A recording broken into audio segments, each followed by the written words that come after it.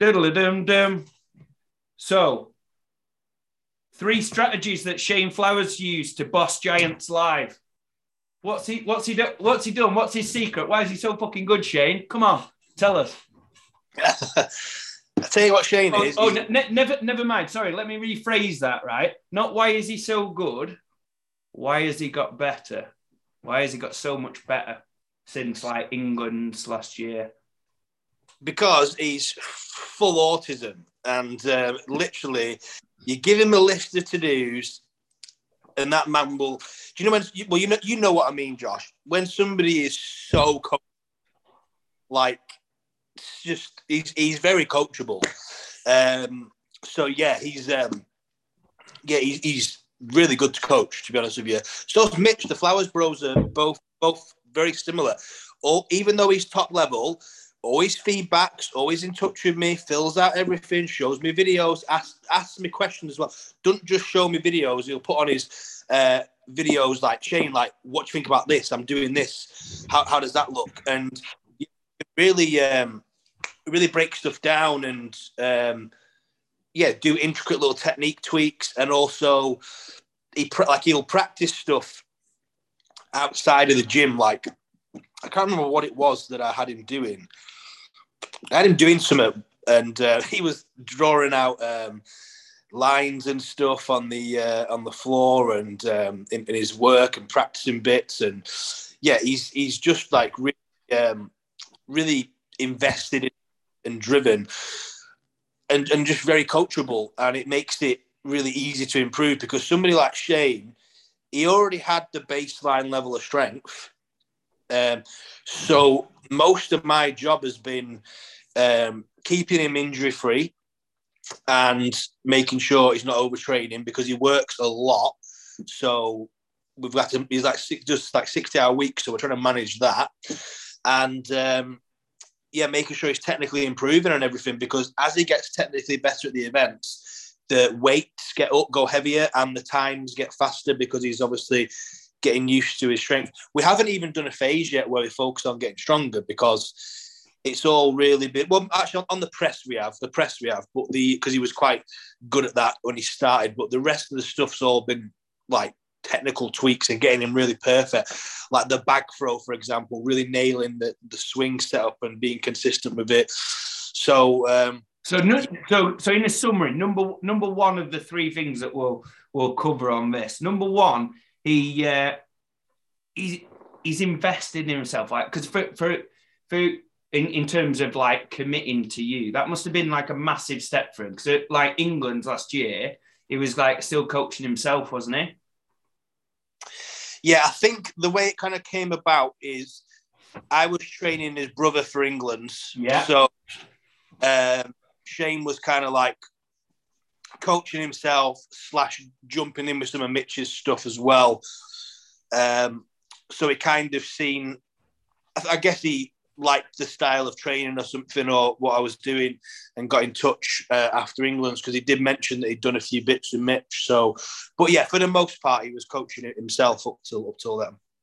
So you just need to look at the progress he's made since he's been obviously working with you, and obviously there's loads of other factors in there, but basically the principle, like, I'm not just kissing your ass saying this, but like even just an athlete X making that next layer of commitment up by right, I'm gonna invest in myself up a level. I'm gonna get a coach. I'm gonna get somebody who I trust to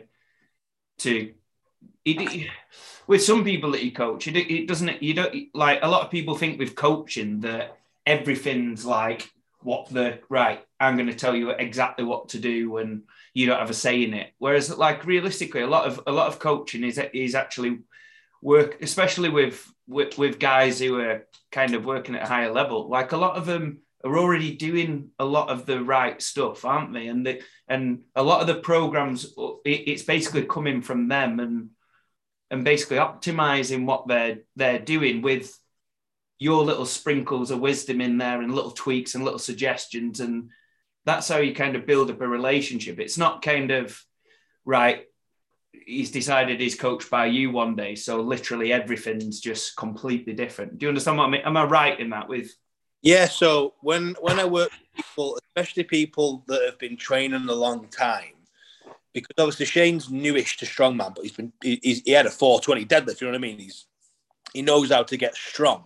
So I asked him like, so how would you have done your last deadlift peak? Like, you know, because he will have figured out like, you know, I like to do 3 weeks and then I need a deload or whatever he wants. Or for me personally, Shane, I know if I pull heavy 4 weeks in a row, I need a deload or I need to rotate speed. I like to do top sets with no drop sets. The drop sets just fatigue me and don't give me, you know what I mean? He's figured out a lot of stuff for himself. So it's more me asking him like, right, put me up to speed with what you know, and then I'll sprinkle some bits on top. Or maybe it might be that he's kind of figured something out, but not quite, so I can piece together where he's up to and kind of finalize it out. So, yeah, it's really, I like to think of it as a joint effort, not so much me in complete control. Yeah, and that so that goes through what we said on a recent episode about like the value of coaching beyond just getting a program is like all that stuff. They were great examples there about, you know, like stuff that's maybe individual. You like the athlete knows what works for them, and working with a coach, we can make these like unique training blocks that's ticking all the stuff that you want to do because in order to be progressive, but they're also like accounting for all the individualities of the athlete. And that's the kind of value that you can offer as a coach. So basically, it's almost it's so easy to write a block that if someone sticks to, they're going to get better. It's fucking simple. But the value of coaching comes with, right, how can we match up the psychology with, how can we get them to do that? And realistically, doing that block there, we might be fiddling about with it. We might be tweaking it. We might be pulling that back. And then next week we're pushing that on, and that's where the kind of the value comes, and the magic, I say, is with the coaching and the little feedback as we go along. Yeah. So what about like nutrition and stuff like that? What has he done with his? He's put on weight, hasn't he? Like quite a bit of weight. Yeah, but how much body weight has he put on? You know. It's not been like a massive climb. I think he was like 148 at England and he's 155 now, I think.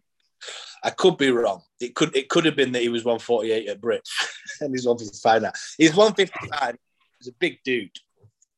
But the thing with Shane is he's not got that unnecessary weight. Yeah. Like, he holds it well. He moves well. You can see on the drag that he moves well. He's explosive.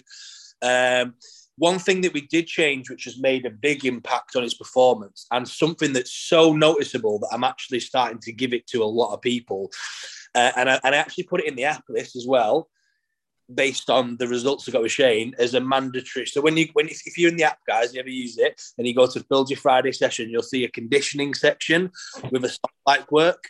And I literally, because we realised that the giant shows, they're very, very, very fast paced. And it's kind of weird because you've got this like, it's a weird show because they're so heavy that the training is like very neural. And it's very easy to get your athlete a little deconditioned by accident because everything's so, you know what I mean? Just like everything's so heavy, like top sets of 3 and doing this, and you know, and obviously we build the conditioning in the phase before, but aerobic fitness is like the first thing to go and the easiest to come back. So your aerobic fitness can fluctuate quickly. So if you 3 weeks into a peaking phase and you're deconditioned, what we're finding is you're doing these events and there's like a fucking 15-minute, whatever, 20-minute turnaround and you're straight back out.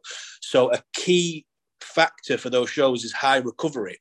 Like you have to be able to do the carry drag medley, absolutely balls to the wall, and then recover and go out to the next event without jelly legs. So we added just some assault bike work in, and I just literally got him to hammer the assault bike. The difference it made at the Britons was so noticeable. Like he was, because obviously I was there watching like right next to him basically. So I could see like he was doing these events, high output events. Within 2 or 3 minutes, he's not out of breath. He's talking. He's completely fine. And I'm seeing other guys going around, you know, fucking dying and lying on the floor. Fine.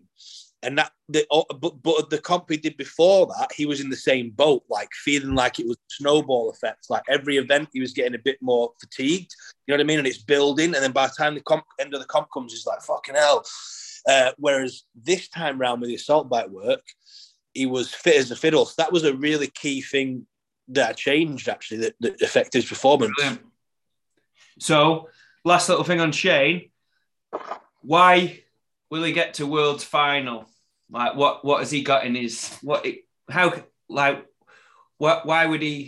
you think he's good enough to get to... Do you think he's good enough? This year, I don't know until the heats come out, because you never know, do you? Because obviously, I think that... Well, I've already had this chat with him and he's on the same page. We think that it's probably going to come down to a stone off again. Yeah. Is he good at stones? Yeah, he's fucking class. But unfortunately, did get a little bit of a... It was his forearm / bicep on the weekend. He did get a little bit of a niggle in that. Glad he didn't tear, because Dan Hipkiss would have fucking slated me a new one, wouldn't he? Did you see that? He posted that. He said, learn to keep people's biceps on because of Luke. And then I was like, fuck off. No. Yeah, I give him a bit of banter on his thing, and he didn't take it as banter at all.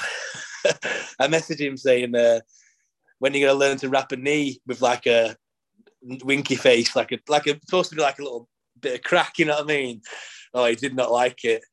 When you learn to keep people's biceps on, your programming causes bicep tears. And I was like, fuck off, Dan. I've had one bicep tear in my whole 6 years. And then literally like the next week, Shane's like, fuck my bicep. I was like, no. But anyway, that's due to, we've had a chat, and that's due to the fact of he's just overworked. I don't know if you follow him on his stories and shit, but the man does yoke at 1 a.m. and stuff. You know what I mean? He's 60-hour weeks and then going and training like an animal, getting 4 or 5 hours sleep and going again. So he's just run down, to be honest. So he's hoping to sort something with work for the prep for Worlds, so he gets a bit more time. So as long as that's all sweet, he's very, very good at stones. He's very conditioned. He's good at repping. So, yeah, I think it wouldn't surprise me if he got to the final at all. But I'm a realist. It's his first year, and sometimes you do get put in a tough heat, don't you? And definitely. One of them. I mean, I feel like as a fan, I feel like he's rounded enough to be good enough to, obviously depending on the draw, but like, he's rounded enough. There's nothing where you think, oh well, he just needs to get a bit better at that and that before it like. Could be good enough to. And also as well, if you want to help Shane out, and obviously we're talking about personal coaching and stuff. Shane Flowers has got some spots open up for coaching. Wouldn't it be great if he could build a coaching business so he could work less? He's working like 60, 70 hours a week. You always see him moaning on his Instagram story, don't you, about work and that. It's all those things though with Shane. I'll tell you guys now, because I speak to him all the time. Oftentimes when athletes coach, they're athletes coaching. They're not coaches. But Shane, because of his powerlifting experience and the years he's got in it, he's not your average. He knows his stuff. He really does. He's a clever bloke. He knows his programming. He's not just doing this to get a bit of cash. He's doing it for 2 reasons. One, because he needs to move away from that job. And 2, he knows he can offer a service that people are going to get good results and enjoy the process with him. And that also, the cherry on top of that is it helps him, basically chase his goals of, cutting his hours down at work and being able to recover better and kind of go full-time-ish and strongman. And I think for Shane, it's very realistic because he's a clever dude.